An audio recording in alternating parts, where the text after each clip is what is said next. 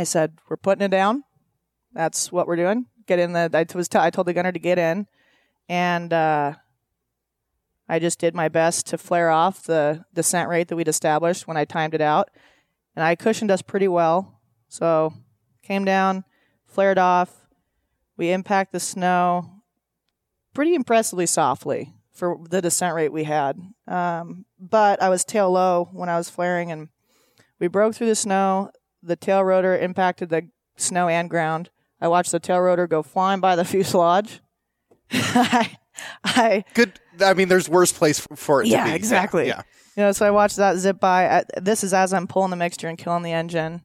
And because we lost our tail rotor, which is our anti-torque, the whole aircraft just started to turn. And I reached up, grabbed the rotor brake. We just flipped onto our side. And I looked around. Everything was silent. It's just quiet.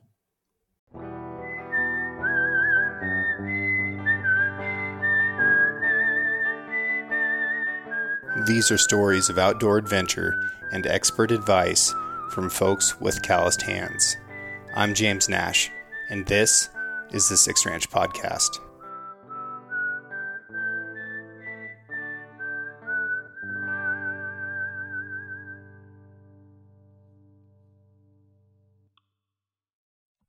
Four years ago, I bought a new truck for the first time ever, and I was so excited. It was incredible. It smelled good. It felt good. I wasn't constantly afraid of breaking down, It was awesome. But after I drove it for a couple weeks, I do the same thing that I always do, and the back seat started to fill up with stuff. I'm guiding elk hunters and deer hunters, and I'm duck hunting, and I'm fly fishing, and all that gear just accumulates. And pretty soon, I wasn't able to take people with me anymore, and I was embarrassed. People would ask for a ride, and like, nah, sorry, man, I've got too much stuff with me. But I couldn't put it in the bed because then it gets damaged by weather. So I go to the internet, and I'm looking for options, and I ended up buying a deck-to-drawer system. Now, this was a big purchase for me, but it's something that I felt like I needed, and it looked like it was going to be a good product, and it really was. Decked came out with a new drawer system this year, and they've made some meaningful improvements over the previous one. You have almost no wasted space in your truck bed now, so you can access the sides of the drawers, and then the drawers roll a full 18 inches farther out, so you can actually access the back of the drawer, even if you don't have a lot of arm reach.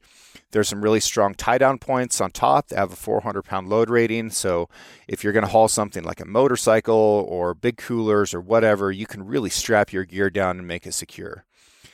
You can lock these drawer systems, so you can lock the drawers, or if your tailgate locks, then nobody can access the drawers anyways. So I actually feel like my stuff is more secure inside this drawer system than in the cab of my truck. That's a big deal to me. The complete deck system is made in America by Americans, and that that's something that I love and appreciate. They've got one that will fit in any truck or van that's been made in America in the last 20 years plus. You can go to decked.com/sixranch and get free shipping. But just being honest with you, they get free shipping to everybody. I also, while you're there, want you to check out their deco line. So they've got a bunch of different boxes and storage containers that either fit on top of or inside of the drawer system, and those are built really robust. I saw the prototypes at an event this summer. I'm impressed. I'm excited to get my hands on them. I haven't yet, but the prototypes were super badass, and the ones that are in production model, they're available now over at decked.com. So even if you just need a place for some tools, or you need a new bow case, or something along those lines, go check that out. And if you're driving around right now and your back seat is just full of gear and you can't haul people around, maybe you should consider looking at the full deck drawer system, because it's a good piece of gear. It was a good purchase for me, and I hope it helps you. Taylor Chism. Taylor Chism. You're such a freaking legend. Like, I've wanted to do this show with you for a long time. I am very, very impressed by the things that you do, and I want to know how a person like you can exist. Mostly happenstance, luck of the draw. Yeah, that is kind of how it goes, isn't it? Yep. Yeah. Yep. Like there's a crazy cocktail of possibilities that ends up with, whatever circumstance we live in. Where'd you grow up? I grew up on a ranch up in Washington, 10 minutes south of the Canadian border. Okay. It's a little town called Loomis. No one's ever heard of it. All right. My family background is logging and ranching and orchards. Yep. So grew up doing that. Apples, cherries. Apples, cherries, pears. Pears. What kind of pears? Orientals mostly, but we pulled most of those orchards out. We're primarily on the apple game nowadays. What kind of apples? Do Cosmic Crisp, Honey That's Crisp. a good apple. I don't know about that. Really? I'm holding out for the Honey Crisp. That is the best cooking, eating any type of apple. If you're going to have one apple, it's going to be the Honey Crisp? Honey Crisp. Cosmic Crisp is just putting a brand new sticker on something that's not broken at all. I feel like the Cosmic Crisps that I've had, they're a good eating apple. They're a good eating apple. They just don't hold up to the Honey Crisp. You can make applesauce, apple pies with no sugar. They're a great eating apple. Blasphemy. They're versatile in every way. Okay. All right. I planted one last year. The Cosmic Crisp tree. No. Honey Crisp. Yes. And? Yeah, I mean, it's just a baby. It's just getting started. Okay. We'll see how it does this year. Okay. I planted a peach also. And how'd that work out? Well, so what happened was it grew like 5 little tiny peaches, and then we got a hard frost, like a 25-degree frost on like June 25th. Mm-hmm. That'll do it. Yeah.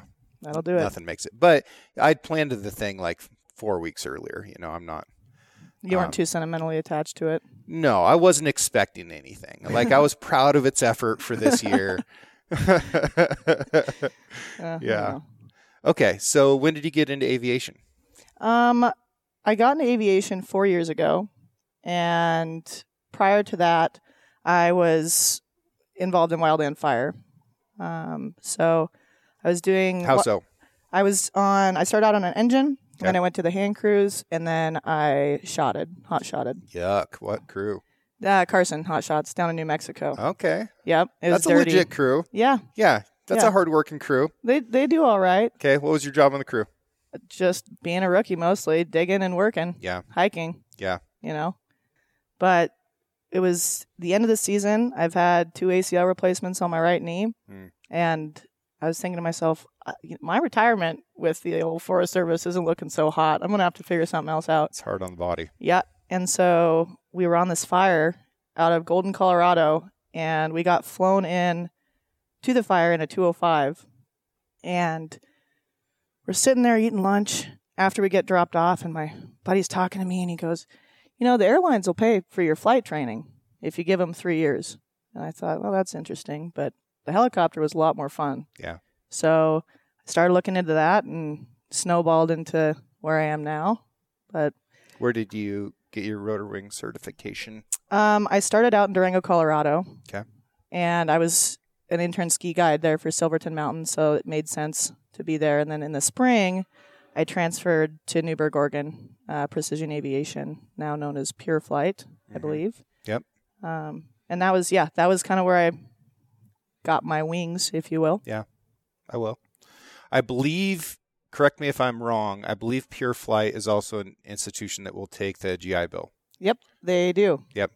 So that's something that I really want the vets who listen to this show to consider, and the active duty guys. You can use your GI Bill to get your helicopter certification and become a helicopter pilot. And there's some really good programs around the country that are set up to do that. And you're going to also find that there's other veterans there who are doing the same thing. Oh, yeah. That was, I would say, like, the amount of students at Pure Flight, although it's a fairly small flight school, I would say at least 50 to 75% were vets using the GI Bill to make that step. And I strongly recommend it. Yeah. I have a GI Bill burning a hole in my pocket. And I have all the formal education that I really feel like having at this point. I mean, like, am I going to become a doctor of philosophy or something? Like, no, I'll just go read books. Yeah, exactly. So in today's age where our access to information is so good, like we can really YouTube how to do a lot of things. Pretty much. We can search Google Scholar or dumb around the regular internet, and we can find like really smart information about just about any subject you want. Like you can get almost any book on audio on your phone almost instantly. Like our access to information is so good, but our access to being able to develop a skill like flying a helicopter, which is really freaking hard, that is still really limited. Like you have to go to school for that. It is. But I think that's where I have a lot of respect for people that have trade skills. Yeah. Is because it's not just instantaneous. It's something that requires a lot of consistent training. Right. Anything from woodworking to race car driving to helicopter flying to hunting. They're all aspects that require hands-on time. Yeah. Okay. So when do you actually get certified? I got my training done really quick. 9.5 months, start to finish. Wow. Once I started with now Pure Flight, I was flying twice a day, every day. And then when I wasn't flying, I was in a cafe with my nose in the far aim, pretty much. Just because I wanted to get done so I could move on to the next step and then the next step. And hammered it out. It was tough, but it's just the consistency factor. Yeah. Do you have any idea what percentage of pilots in America are female? No. I think it's like 1. Yeah, I think it's 1 or 2. Yeah. Yeah, it's pretty low. It's climbing. Yeah. I think social media that is one of the pros of social media is there is an expanding network. 10 years ago you wouldn't have known about some chick up in Alaska that's flying bush planes and just being a total badass. But now there is a better network opportunity for that, I think. And that's why I think you're so cool, is because you're a leader in such a positive way. Like you are doing something that's so difficult and you're doing it well, and you're setting that example for young women out there that want to go do something badass and they don't know if it's even possible for them, and you're showing them that it is. Oh, it absolutely is. Okay. And when I'm talking about badass, I'm not just talking about like getting in a helicopter and flying around in a circle and being like, yep, that's a volcano off to your left. And that beneath you is a glacier. And okay, and that's cool, right? Flying tours is cool and it's a good way to rack up hours and whatever. But the stuff that you're doing is a lot of wildlife related flying. Yep. And you're doing a bunch of net gun stuff, and I'm seeing videos of you jumping out of the helicopter onto ground way too steep to land on, and tackling bighorn sheep that are only halfway caught in a net. Like, that's gangster. It's fun. How did you see did you ever think that this was going to be your life? No. No, not at all. It was funny. So back in high school, I grew up on horses, right? And I grew up showing horses, and my parents divorced in high school, and they were very too much involved in their own lives to continue the horse show aspect. So I decided to myself, I said, well, I don't need a horse to learn to bareback bronc ride. So started going to schools and classes, bareback bronc riding, had a pretty major injury, and then I started bulldogging, and had a few people really believe in me. You can't technically in high school rodeo place as a female for steer wrestling. Really? Nope. So it was exhibition runs, but I would have never thought that is honestly what got me my first mugging job, which is the proper nomenclature for jumping out of a helicopter and tackling wild game. Yeah. So mugger or a net gunner. But I walked up to my boss this, 2 falls ago, said, hey, this capture work's super interesting to me, and if it makes a difference, I used to wrestle steers. He said, yeah, that does make a difference. Yep. So, it's crazy how it's evolved. I never would have thought that would be a tool that I'd be using. Yeah. No, it is funny. I grew up raising Corrientes, and we had to, I've talked about this on the show before, but it was always the worst when we were selling a lot of cattle that were going to get bulldogged someplace because I had to train them all. Mm-hmm. And you want to talk about just a way to get the absolute hell beat out of you. Oh, yeah. It's like train, 18 head of steers, how to get bulldogged. Mm-hmm. I don't know if my ribs will ever fully recover from that. But for folks that are listening, Taylor is, I don't know, a small blonde woman would be a way to describe you. Like, I don't want them picturing like, you know, some Division I rugby player. Like, you're not what somebody would imagine for mugging bighorn sheep or steers or bareback bronc riding. Yeah. No, it's what I was given. Yeah, and it worked. Yeah, so worked until your ACL blew out twice, huh? Well, you know that there's always that. They can fix that. They can fix that. Yeah, you know, no big deal. Yeah, just a little recovery time. Yeah, bang a couple stem cells in there. Yeah, no whatever. Big deal. Yeah. Honestly, it hasn't been bugging me too much. That's good. Knock wood. Yeah, you just got back from Nicaragua into, you know, this lovely weather. Mm-hmm. I was surfing 6 days ago, skiing yesterday and the day before. It's been a blast. It's all just sliding on various forms of water, right? Yep. Yeah. That's right. Yeah, Nicaragua was great. We were rolling 10 deep. Actually, one of the buddy that invited me down there, he and I were in Mexico last year having a great time spearfishing and surfing and all that stuff. And we ended up spending 3 days. Well, I was there for 3 days. He was there for 3 weeks in Mexican prison, which was a real adventure. You got arrested in Mexico? Yep. For what? What was your crime?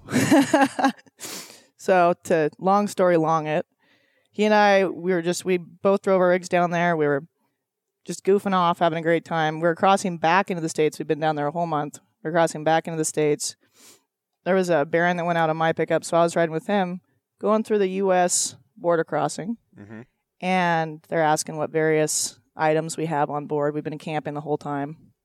They sent us to agricultural inspection because we had 3 eggs from those dangerous breakfast burritos that morning. And, you know, we said, we'll just toss them. Nope, we got to inspect them, yada, yada, yada. So we go over the egg inspection. We wait like an hour and a half. It's a whole thing. And we're pulling out of there. They do tell us that we aren't allowed to have the eggs, by the way. I know everyone's on the edge of their seat about that, but we're pulling out of there. And this little chickie runs up. And she goes, do you have Cuban cigars? Yeah, we got 3 boxes. There's a CFR that's been passed. You can't have those. All right, well, then just take them. Yeah. You know, I do not give a rat's. Yeah. And she goes, well, there's going to be a seizure that goes on your record. And anytime you cross back into the States, it's going to be a whole thing.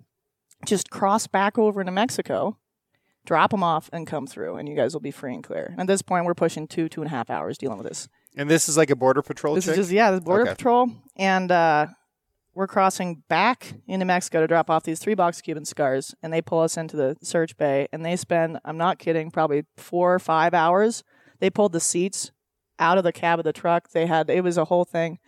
Anyway, in the back of his Tundra, it's like a new Tundra, it's all built out for overlanding, all that stuff. They had drawers. Well, they pulled the drawers off the rails. And lo and behold, in the, I guess, housing for that cabinet, there is this little dry bag lodged in the back amongst a bunch of like Nutri-Grain bar wrappers and dust. Open it up. There was 7 rounds of 30-06 ammo that he'd been hunting a month prior, and it just got jammed back there and then pushed all the way to the back. International arms smuggling, 4 to 7 year sentence. Wow. We were arrested on the spot, and it was a whole ordeal getting out of there for a handful of 30-06 rounds. Yep. Okay, so tell me about this whole process. I wanted to learn more. Oh God! So to be completely honest, I will completely admit this. We tried to bribe our way out of it to start. Oh, if you're in a jam in another country, that's a smart play. Like, go ahead and try and bribe your way out. Yeah, I mean that's what I thought. That it was so ridiculous of a thing that it was. But they pull us from the rig. We go into the building. They have this big green sign that says "Battling the Illegals of Mexico" in Spanish. It says that. This big green poster sign. They have 2 armed guards standing on either side of us. They make us pose for a picture with our 7 rounds of 30-06 ammo between us, as if we were trying to smuggle a kilo of cocaine. They posed it out, and it was just a whole hassle. We ended up having to go. We went to the prison. We were inspected for injuries. And then we were not told anything else. We were locked away. We each got 1 call. I called my boyfriend at the time and just said, we're going to jail, I guess. I'm not worried about it. It's not a big deal. I think this is a whole bluff. And then Tyler called the consulate. Consulate goes, well, they found it. Like, you're guilty. So here's some numbers for some lawyers, and we were thrown into holding. So he was in the cell next to me, and it was exactly what you expect a Mexican prison. There's a hole in the floor for your personal time, and then a big concrete block to sleep on, and that was what you were given. And so he and I think mental fortitude would be the words I'd use to describe our attitude, which was just... Did you guys get to stay together? No. Nope. But we could hear each other. Okay. So, the lights were always on. There was no windows. We had no idea what time it was. We were fed wet dog food twice a day. Wet dog food? Yeah. That's how I would describe it. It was, I don't even know what it was. It was like Fancy Feast in a plastic container. Did you eat it? Yeah, I was hungry. Well, what else are you supposed to do? But then, the other thing was, so they had the big giant liter bottles of water, like the ones that you flip upside down at in a break room. Yeah. That was outside the cell. And so if you wanted to drink water, you needed to have somebody reach through the cell and dump it into your hands, the palm of your hands, from the cell over. So they would hold the water and dump it into your hands, and you could, bring your hands in and drink up, and it was a whole thing. But yeah, he and I, we busted out 1,000 push-ups every day, 1,000 crunches, just kept talking. And then the DA wanted, I think it was like $35,000 for a plea deal because we were being charged together. And he said, I'll sell you an expedited trial, which means you'll be released at the 3-day holding period. He'll be probably 2 or 3 weeks before he can see a judge. If you don't, I don't care. You guys are going to be in prison for probably the next 2 months until you see a judge, and then the judge will review all of your information, essentially, and that'll probably take another month or two, and then you'll either be released or you'll be charged 4 to 7 years of international arms smuggling. So we came up with $35,000. Wow. And I wrote a whole story about it when I got out. Wrote a whole story. We had it raised within 3 days. And, got Ty out of there in 3 weeks. But he's an Alaska smoke jumper. And so the wildland fire community really came out of the woodwork to see to it that, this was taken care of. Because honestly, all it was just kidnapping. And it was what it was. But yeah, I was waiting for the hustle part of it. And where do you think that $35,000 ended up? Oh, I think it probably ended up in his nice house, the DA's nice house. Yeah. There was nothing you could do. And so the other aspect of that was on our second or third night in, there was an older gentleman. I think he was in probably his late 60s or 70s. And he was admitted into holding, and he forgot about a handgun that he'd had that they found. And he didn't have a lawyer. He didn't have anyone to contact. He ended up dying in there. He was in the prison for like another month and a half, and he ended up passing away because he didn't have medication, all this stuff. So, they were serious. They did not care. If we didn't pay them, then they were just going to let us go through the due process. Wow. And that's just how... Did you get any help from the U.S. government? Did we? Yeah. No. We did not. There was a few times that there was potential involvement of the Alaska governor. But by the time anything even started to gain traction in that regard, it was all said and done. That was that. But it was pretty impressive, the outpour of support for that whole thing. How does that make you feel about international travel today? Bad things happen to good people all the time. I'm not going to change my life out of fear of something like that happening. And honestly, Ty, the guy that was in there with me, he and I were just in Nicaragua. Yeah. It was, it's just that stuff is character development, right? I think. Yeah. If you can look at it that way, that's the only way. You can't live your whole life in fear all the time. That's a great story. I don't know. It's really unfortunate that happened. I think 3 days is a great story. 3 weeks, that's some crazy. That's some trauma. It was crazy. And he's a jumper bro, so rookie training for smoke jumpers is trying to get you to quit. Yeah. It's trying to push you to your limits, and I think that without that background, I think it would have been a lot tougher. Yeah. But well, if he'd been a rappeller instead of a smoke jumper, then absolutely. Probably, they would have just respected that so much more and just let him go. But as a jumper, I can see them being like, yeah, this guy's like not quite the best firefighter he can be, so we're going to go ahead and throw him in jail. Well, they needed someone to barbecue and bronze out in the prison yard.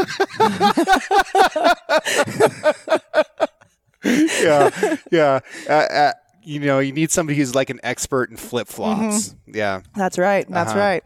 Yeah. That is hilarious. What are some interesting encounters you've had while flying? Have you ever wrecked? I did have an accident. I had a crash. Did you? Yep. It would have been April 1st this last spring. And I had 4 days off from January 1st to April 1st. So I was just running and gunning the whole time. And the primary job title, which would be, I think, probably 90% of the flying I was doing at that time, was coyote hunting. Mm-hmm. So going to valleys with, big ranching operations or multiple ranching operations and getting down super low and shooting coyotes off of the calving cattle. Yep. Shotgun or rifle? Shotgun. Yeah. Yep. I mean, it was very close. Fixed wing or? Oh, it was heli. Okay. Yep. It was super fun flying. What platform? 44. It was an R-44 semi-automatic Benelli. Yep. Essentially, it would be myself, the pilot, and then in the other front seat to my left, you'd have a spotter. Yep. They're watching for coyotes, power lines, low fences, all sorts of that stuff. And then directly behind me is the gunner. And the gunner's positioned directly behind me because I have a better frame of reference and a better sight picture if I can bring the helicopter sideways and he's right behind me. Okay. And super fun flying. It's really low. It's super high risk. You're in a piston aircraft. Right. So you're very power limited. This whole incident occurred in Nevada, outside of Elko. And we were reviewing weather, and the weather was supposed to just go to dog shit pretty early on in the day. And we relayed that and just said we're probably going to be able to go out and fly maybe 45 minutes before the wind gets too bad. We went out, and super overcast day at 7,000 feet. The wind was going. And we come in, we get, I think, like 9 or 10 coyotes, and we're coming back. I'm calling it for the day. There's a 30-knot wind difference between my ground speed and my indicated. So it's pretty substantial wind for a piston aircraft at 7,000 feet with 2 big dudes and myself. Yeah. Yeah. And ridiculously flat light. We had this little patch of willows in this field, and we're flying back, and this coyote pops out of the willows, just takes off. And the spotter, he goes, "Can we get that one?" I was like, yeah, sure. Well, that was my first mistake. I should have just pulled the plug there and been like, nope. But I had a headwind. So, that was the decision I made. And I came down on it, and the gunner got a shot off.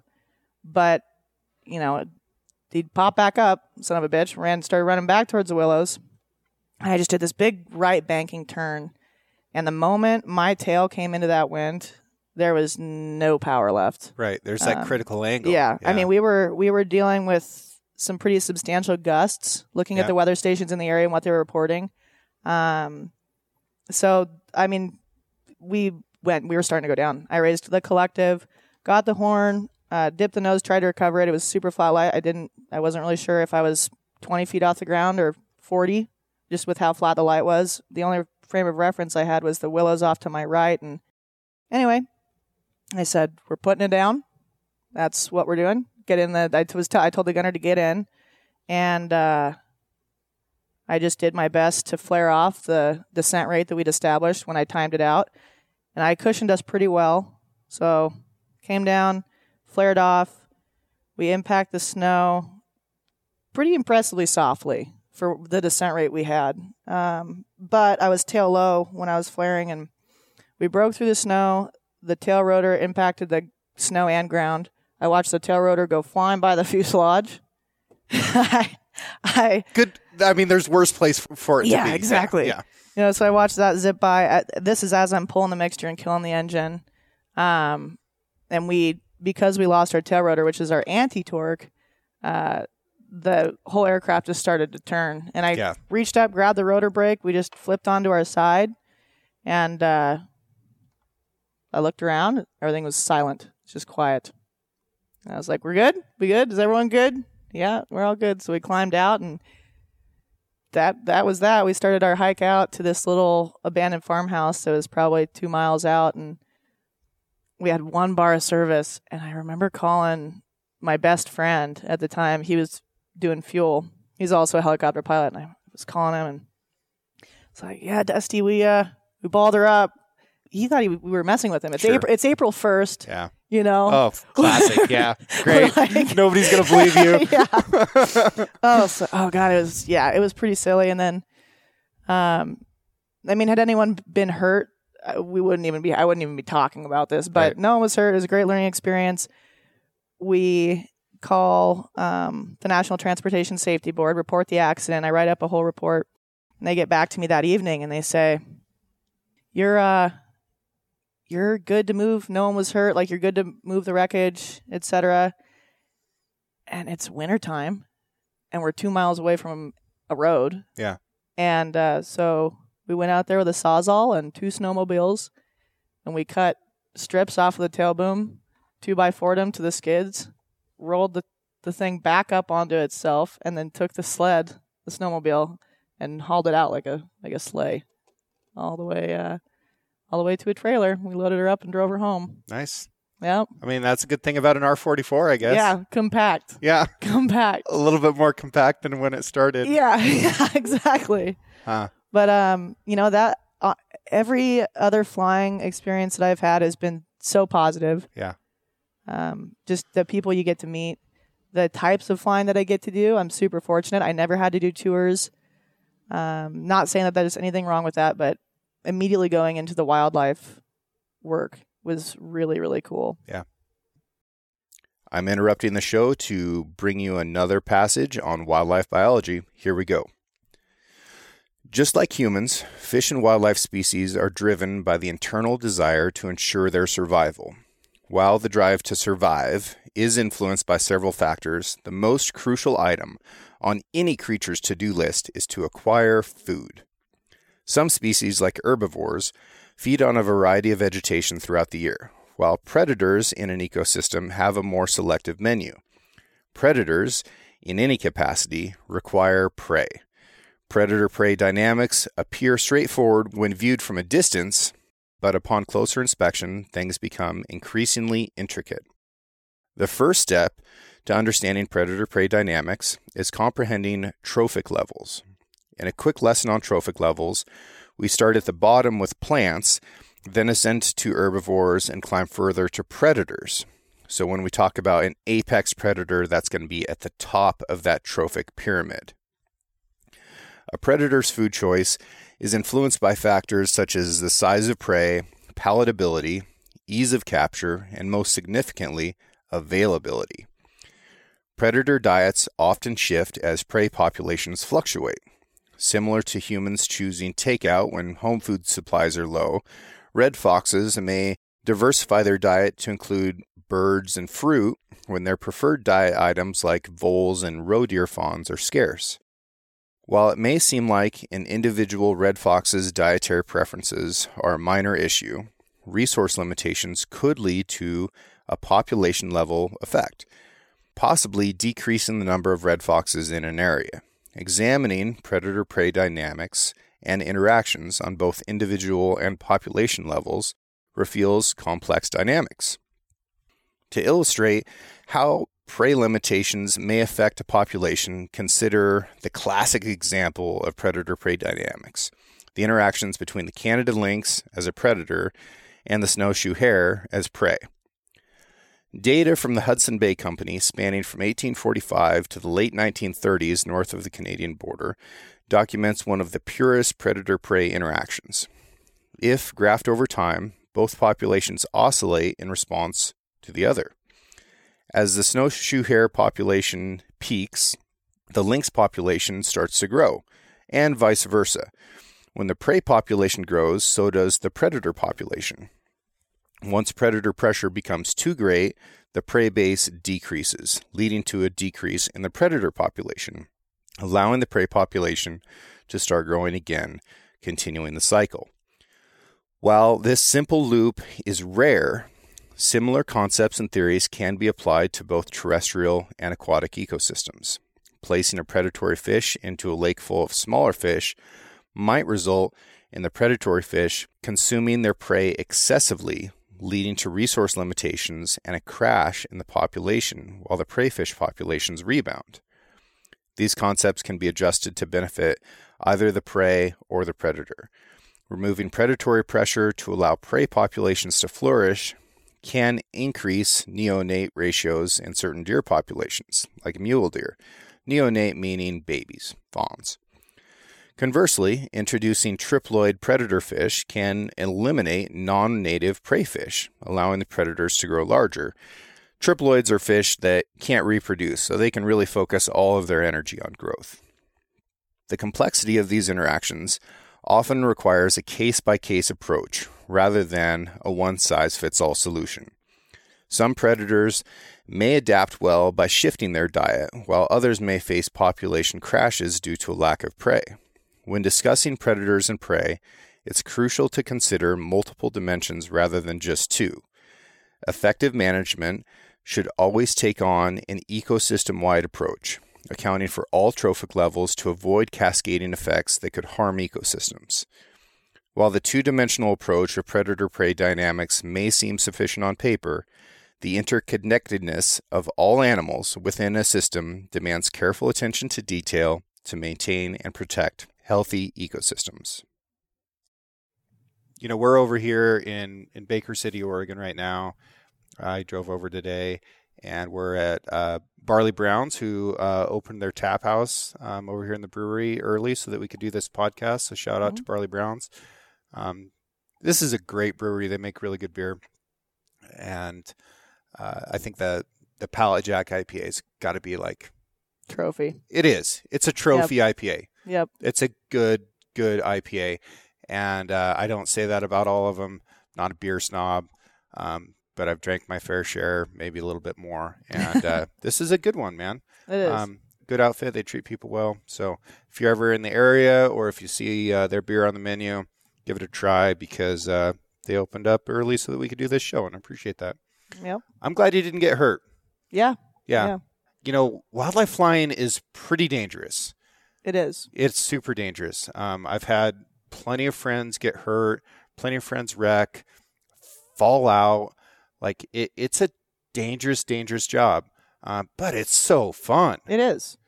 And I mean, I think that there needs to be light shed on the amount of technical skill that it's involved with every member of a capture crew. Yeah. From the pilot to the mugger to the net gunner. It's takes such a high level of skill, and it is... I would not have any other job, honestly. So I got to tell you something about the word mugger. Yeah. Grew up on a ranch. And a mugger on a ranch is usually like the biggest kid you can find at a branding, and their job at a branding, you've got somebody who's fancy or old on a horse, and they're going to rope a calf. Somebody else, is going to rope the heels of that calf. So now you've got the calf stretched, but the person that roped the calf by the heels probably only picked up one. So now you've got a, somewhat restrained calf that's hauling ass around the branding pen, and somebody brought a dog that shouldn't be there that's running in and biting stuff. And somebody else is riding a 3-year-old bronc that doesn't need to be in the pen. Mm-hmm. And there's just a bunch of chaos going on. So the mugger's job is to go in there and grab this calf and flank it, which means that you're going to reach over the top of the calf, grab it by the skin on the front of the back leg, grab it by the neck or something like that, get your knees under it, pick it up, and throw it on the ground. Sometimes these calves are, 130 pounds. Sometimes they're 250, 300 pounds. Depends on the time of year. And that's mugging. And because I was the biggest kid around, I was forever the mugger. If I go to a branding today, nobody will even consider the possibility that I want to rope. I think I've only gotten the offer to rope maybe once in my life, and it was only after a lot of complaining. Yep. All right. So I've always been the mugger, and I just thought that that's what the word meant, right? Yeah. Which is true. That is pretty much. Yeah, true enough. It's transferred. So then I'm watching the news at some point, and I hear about a guy that got mugged in Portland, Oregon. And you're expecting him to be flanked by some big and cowboy. I was like, huh. That is a strange robbery. Somebody roped this poor guy. Somebody else ran in and grabbed him by the flank and threw him on the ground, put his knee on his neck, held him there, gave him a couple vaccinations and maybe a brand, hopefully not castrated, and then took his wallet. And off he goes. Yeah. There's all kinds of funny things that ranch kids have to realize that the rest of the world doesn't think that the way they do. Nope. Another one is fancy. I'd only ever heard the word fancy used to describe like a really good looking cow. Mm-hmm. And then I heard a woman get described as fancy one time. I was like, you don't see that. That's probably not going to go well. Oh, that's good. That's good. Yeah. But well, it's the city folk. Yeah. God bless them. God bless them. Yep. That, honestly, that is some of the biggest pushback that I've seen with animal capture. Yeah. It's a completely necessary job, in my opinion. I mean, it's conservation work. It's the nitty-gritty conservation work. It's the real, like, actual conservation work. Exactly. I mean, we're getting all of this data, and from migration to predation, attrition rates in calves and fawns, what they're eating, how they're managing themselves, and that feeds into hunting, which I think is another aspect of conservation. But anyway, recently the video that I posted of me jumping out of the helicopter and throwing that ram, that went viral, right? And there is a lot of ignorant, not a lot, but there was a pretty decent amount of ignorant comments about just harassing wildlife. Sure. And I think anybody that's ever worked with animals or hunted or spent time outside in that aspect has an understanding. But I think that people need to do their research, understand the job title and the purpose of it. And I think I've been trying pretty hard to bring light to the whole purpose. We're not just out there showboating and tackling animals for the hell of it. Yeah, it's not a hobby. It's not a hobby. Right? Yeah, no, I mean, people on the internet, God bless their hearts. Mm-hmm. A lot of them are pretty dumb. Yep. A lot of them are pretty dumb, and the dumb ones are loud. Yep. But most people are really smart. I think that 70% of people out there are intelligent. They want to learn. They're open to new ideas, but they're not the ones that are going to make ignorant comments on an Instagram post about something that you don't understand. Yep. Of course, I deal with that stuff too, right? Yeah, absolutely. If I post something, like I can post a video of like, a bear doing something bear-like, and there'll be people that turn it into some type of racist argument. Yeah. It's impressive. This is nuts. You guys are nuts. But what we don't necessarily see is that there's a bunch of people that get exposed to whatever information you put in the video or in the caption that they're like, now I understand that a little bit better. Yeah, and exactly. I think that that's super cool. So don't lose faith. Keep doing it. And don't worry about the loud ones. Yeah, no, it's been I think very educational for a lot of people to realize that this even exists. If it weren't for people that were doing all this helicopter work on bighorns, there would be much fewer sheep now. Yep, I completely agree. Right? And bighorns are an expensive animal. Yep. Like, I would love to know how much money the state and federal government spends per sheep. Yeah. Like, they're an expensive-ass animal because they're being studied really meticulously. They're constantly being monitored. They're being doctored to an extent. And if it weren't for that, there would be far fewer of them. Absolutely. Yep. So some animals do die during capture. That's the reality of it. But it doesn't happen very often. It really doesn't. And, for example, so we're doing bighorns in California. And their policy is if you have an injury or if you have a death with a bighorn, you're down for the day. 2 deaths, you're out for the season, and 3, you're never working in California again. Gotcha. So they're pretty pro bighorn. The animals that we do see more injuries with are antelope. Yep. They got super fine bones. They run in packs. They will tackle each other and beat each other. So there's a slightly higher mortality rate with that. Still, though, it's very marginal when you have a crew that knows animals. Yep. Elk, you hardly ever see casualties with. Deer, they're pretty hardy. Wolves, almost never. Yeah. But, the antelope, they're a little bit more fragile. Again, it comes to net placement. When we're out flying these jobs, there's a constant conversation that's happening when we're on an animal. So the pilot's talking to the net gunner. Okay, we're going to wait for this upright, like this, rise in the slope so the animal's slowing down. Okay, this is too rocky. We're going to move them to a grassier area. And you have about 30 seconds to a minute before you want to pull off them because you don't want to stress them out too much.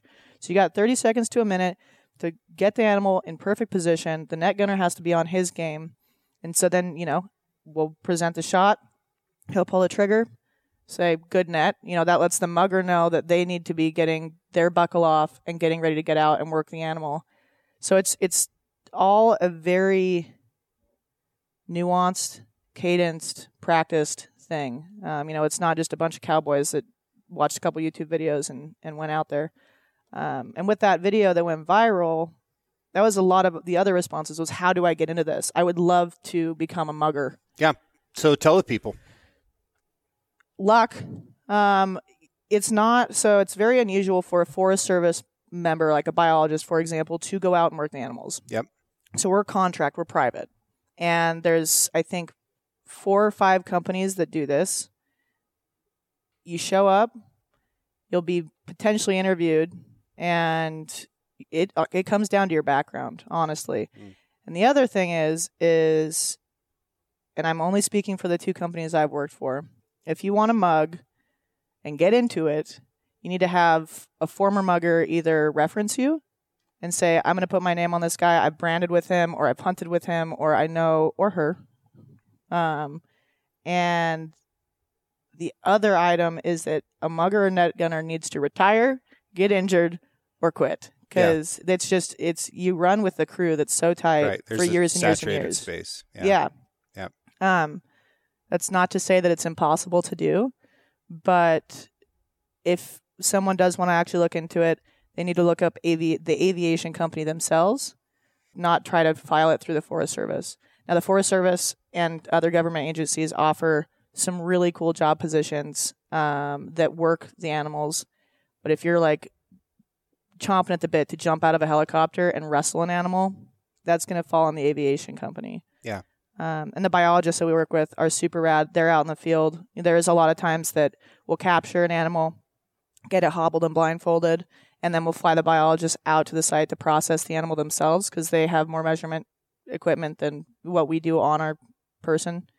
And so there's opportunities to get into this industry on either side.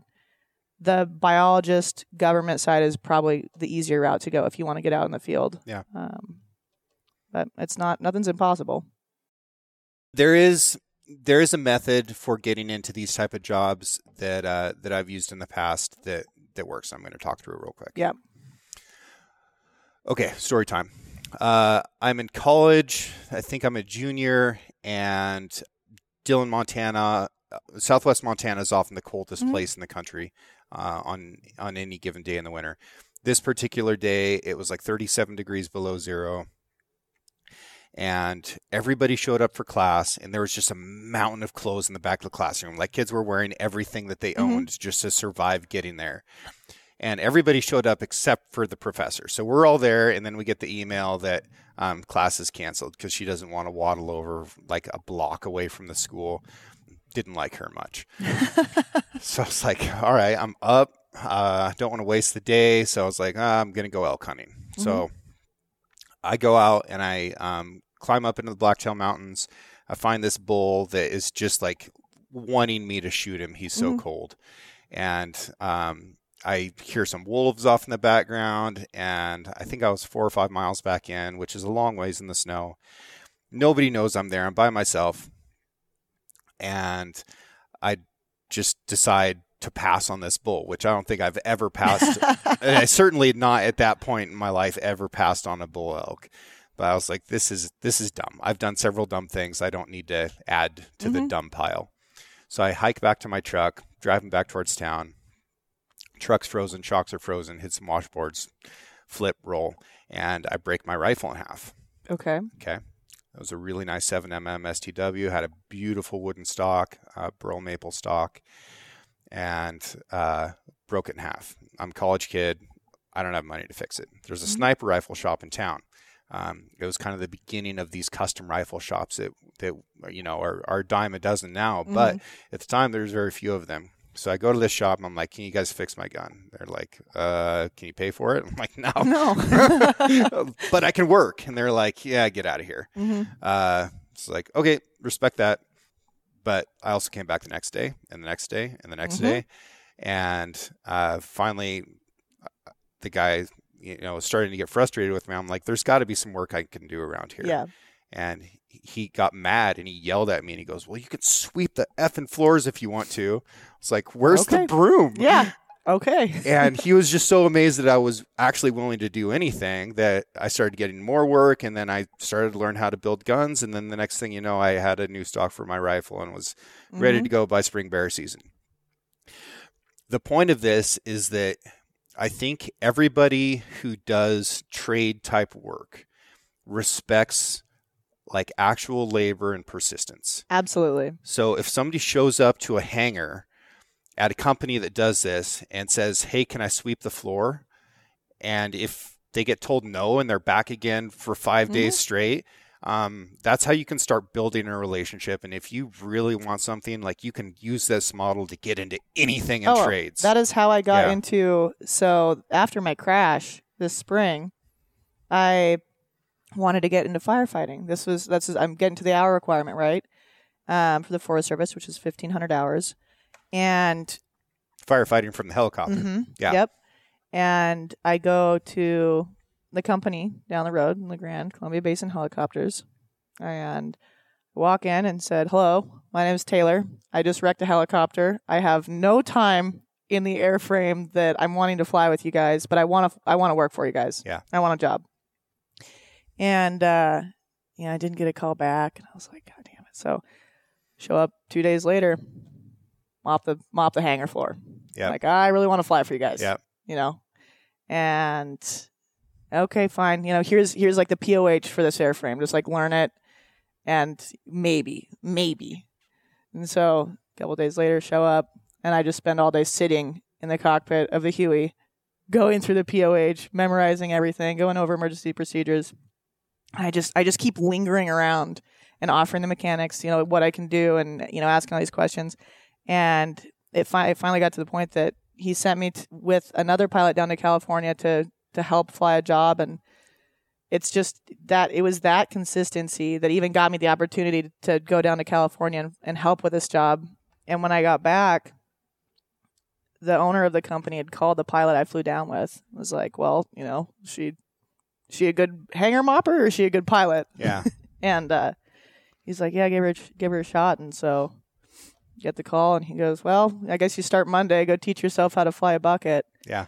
And it's grit. And I think, honestly, it starts with a firm handshake and eye contact and then a willingness to be humble, honestly. And I don't think I will ever get far enough in my career to ever not be humble to get a job or just to be, just to be around people. I think you're not better than anyone else. Yep. And I think that mentality is what keeps a person exposed to opportunity. Yeah. No, I agree. How did you like flying the Huey? Flying fire in the Huey is my second favorite job besides flying coyotes. Was it a 205 or 212? It's a Huey. Like okay. It's not civilian. It's restricted. The actual Huey. The real Huey. There are Vietnam bullet holes in my Huey that I fly on fire. Yeah. Like actually down the tail boom. I loved the 205. That was my favorite thing to rappel out of. I didn't love the 212s as much. I don't know. I like the way they sound. I like the way they look. Mm-hmm. I was very confident being in that aircraft. Yeah. Yeah. No, it's in my opinion, it's a great aircraft. Yeah. It's just a big old school bus. Yep. Yeah. So So how different is it flying buckets from flying out dead elk? Because I've also seen videos of you flying elk out for people that don't want to pack them out. And part of me is like, yeah, I'm all about that. So I've got questions. One, how much does it cost to get Taylor to show up with a helicopter and fly out a whole elk and set it in the back of my pickup? I have no idea. It was so I have no clue. You know, I will not be just. It was completely legal because it was private, not for profit, not getting paid, pulling from private land. Okay. Which is those are the two big bugaboos that you're going to have to deal with. BLM does do some contract work where you can get a permit for specific areas. Sure.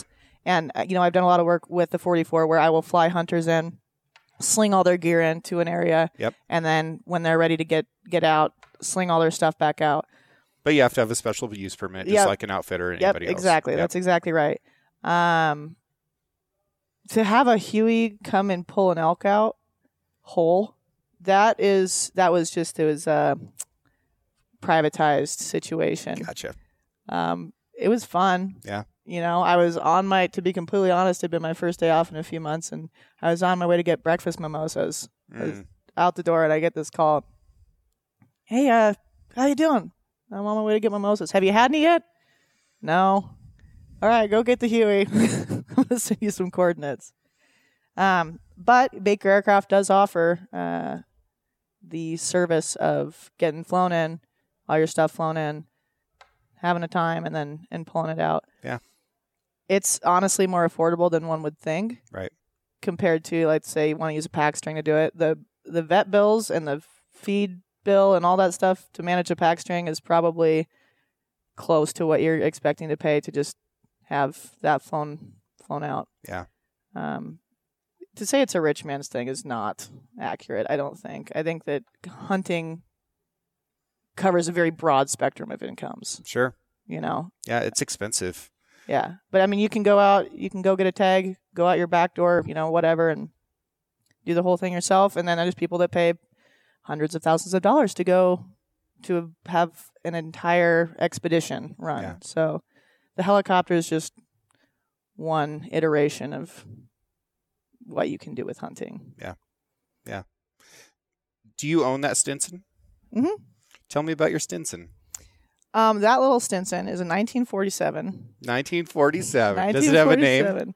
Frankie. Frankie. Yep, that's the type of engine that's in it. Okay. So, which people don't say the best things about that engine.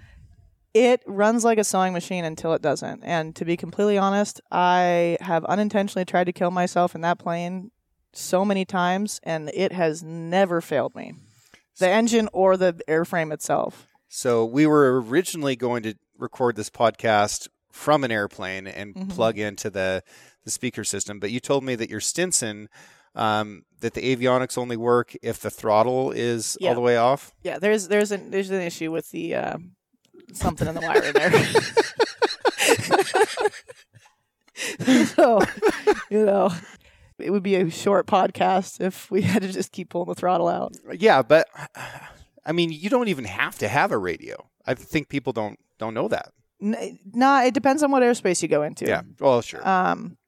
But flying into a towered airspace, depending on what it is, so if it's a Charlie or more complex than a Charlie, you need to be able to have radio comms.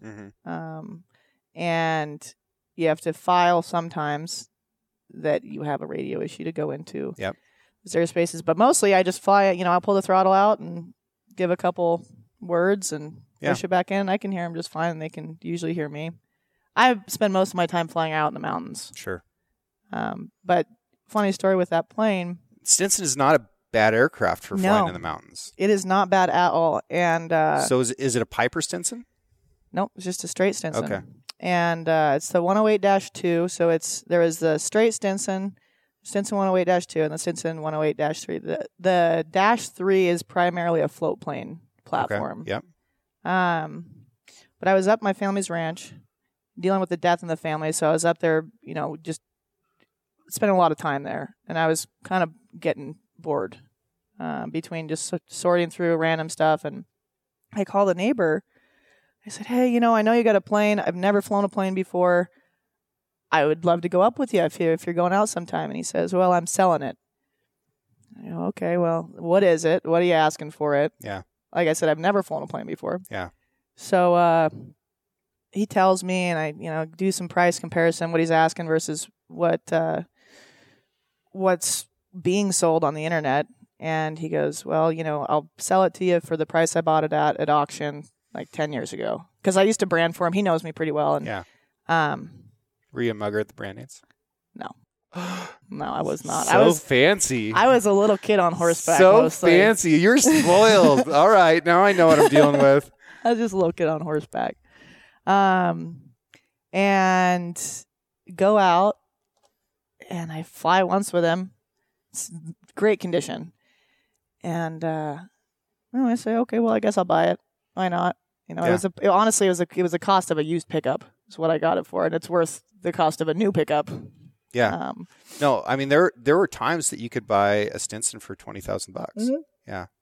I did. I bought mine for $35,000. Yeah. And it's got it's pretty new engine, brand new fabric, in really good condition. But I call one of my buddies and say, hey, I just bought this plane. I don't know how to fly it. Can you help me get it down to Oregon? And I fly it down to Oregon. We got there on Friday. We spent the weekend learning how to take it off and land it. And I get my solo sign off on Sunday. Barely know anything about this plane, and sent on my way. Headed down to Jackson, Wyoming, where I used to live, and weathered out here in Baker City, Oregon. Met Troy with Baker Aircraft, and he offered me a job flying helicopters. So it was all happenstance. Isn't that cool? It's super cool. Yeah. And that's how I got into mugging. That's how I got into this whole area. And it's a lot of the time it's luck of the draw. Yeah. But yeah, no, that plane is fantastic. Yeah. I've done a lot. It was just in a Yeti photo shoot. Yeah. If you go to Shields and you go to the Yeti section, you'll see my Stinson and myself. Yeah. Hanging out there. Looking cool. Yeah. So I think that's awesome. Is that your forever airplane? No.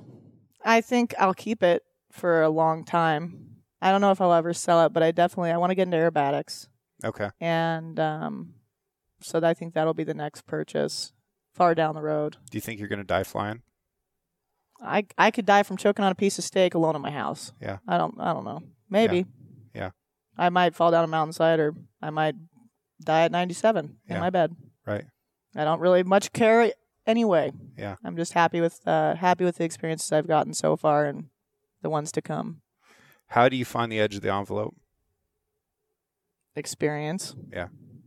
If sometimes pushing the envelope a little too far. Yeah. I will admit, when I was younger, which I'm 25, so when I was in my late teens, I was constantly trying to find the edge of the envelope. Sure. Aggressively. And now that I've come into higher consequence sports and hobbies and all this stuff, I'm glad that I pushed the envelope when I was younger, because it's given me a respect for what I am capable of doing, but also what could go wrong. And I think there's a really fine line. I will say that my acceptance of risk is probably higher than the average bears. I think that is a difference between success and failure for a lot of people, is whether they're willing to accept risk. I see it in business. I see it in personal life. I was talking extensively about this with my friend Gene, who I was with in North Carolina a week ago. And his risk tolerance has gotten really low as he's gotten older. But all of his successes that he found, whether it was in the military, which was rotor wing, or in business afterwards, the greater the risk, the greater the success. Yeah. And it's hard to know where that edge is, and it's dangerous to find that edge, but pushing towards it, I think, for a lot of people, yourself, myself included, it is really important to take calculated risks. Absolutely. And you're going to get some bumps. You're going to get it wrong, but gosh, it is so much better than if you don't. Exactly. I can't imagine living a life without risk. No, I completely agree. It would be so unappealing. It'd be so flat. Static. I just wouldn't want to live like that. Yeah.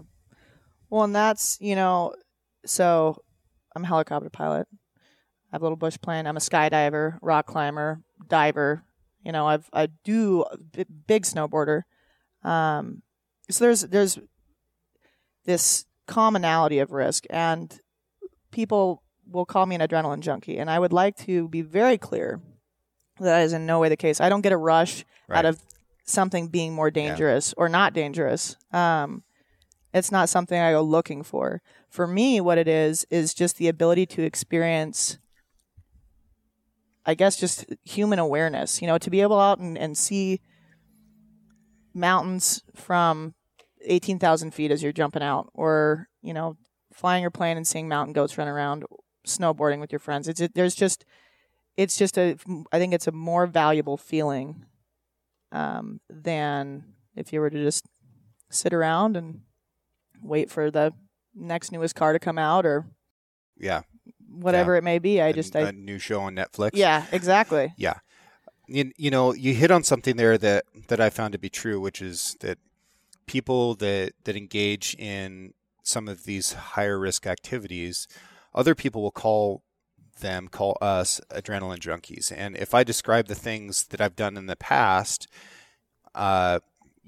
like let's go down the list. All right. I'm a guide. I do whitewater jet boating. I fought wildland fire as a barrel-chested sky god. I was a tank officer in the Marine Corps, right? You go down this list, and it's like, well, there's a lot of really high-risk activities. You must be an adrenaline junkie. And I don't feel like that at all. And I'm a really calm person. The people that engage in these type of things tend to be really calm people. I just think that we need a little bit more input to function. Absolutely. And there's people that can function really well without those inputs. Yeah. And that's fine. And I'm really happy for them, but I wouldn't be happy with that kind of life. Absolutely. That's a fantastic way to put it. I think that all of these things come down to having to use your brain to make decisions quickly. Or even, in a nuanced regard, with hunting, that's high risk. Yeah. It can be anyway. Sure. Depends on the kind of hunting. Yeah, exactly. Yeah. But, that's high risk.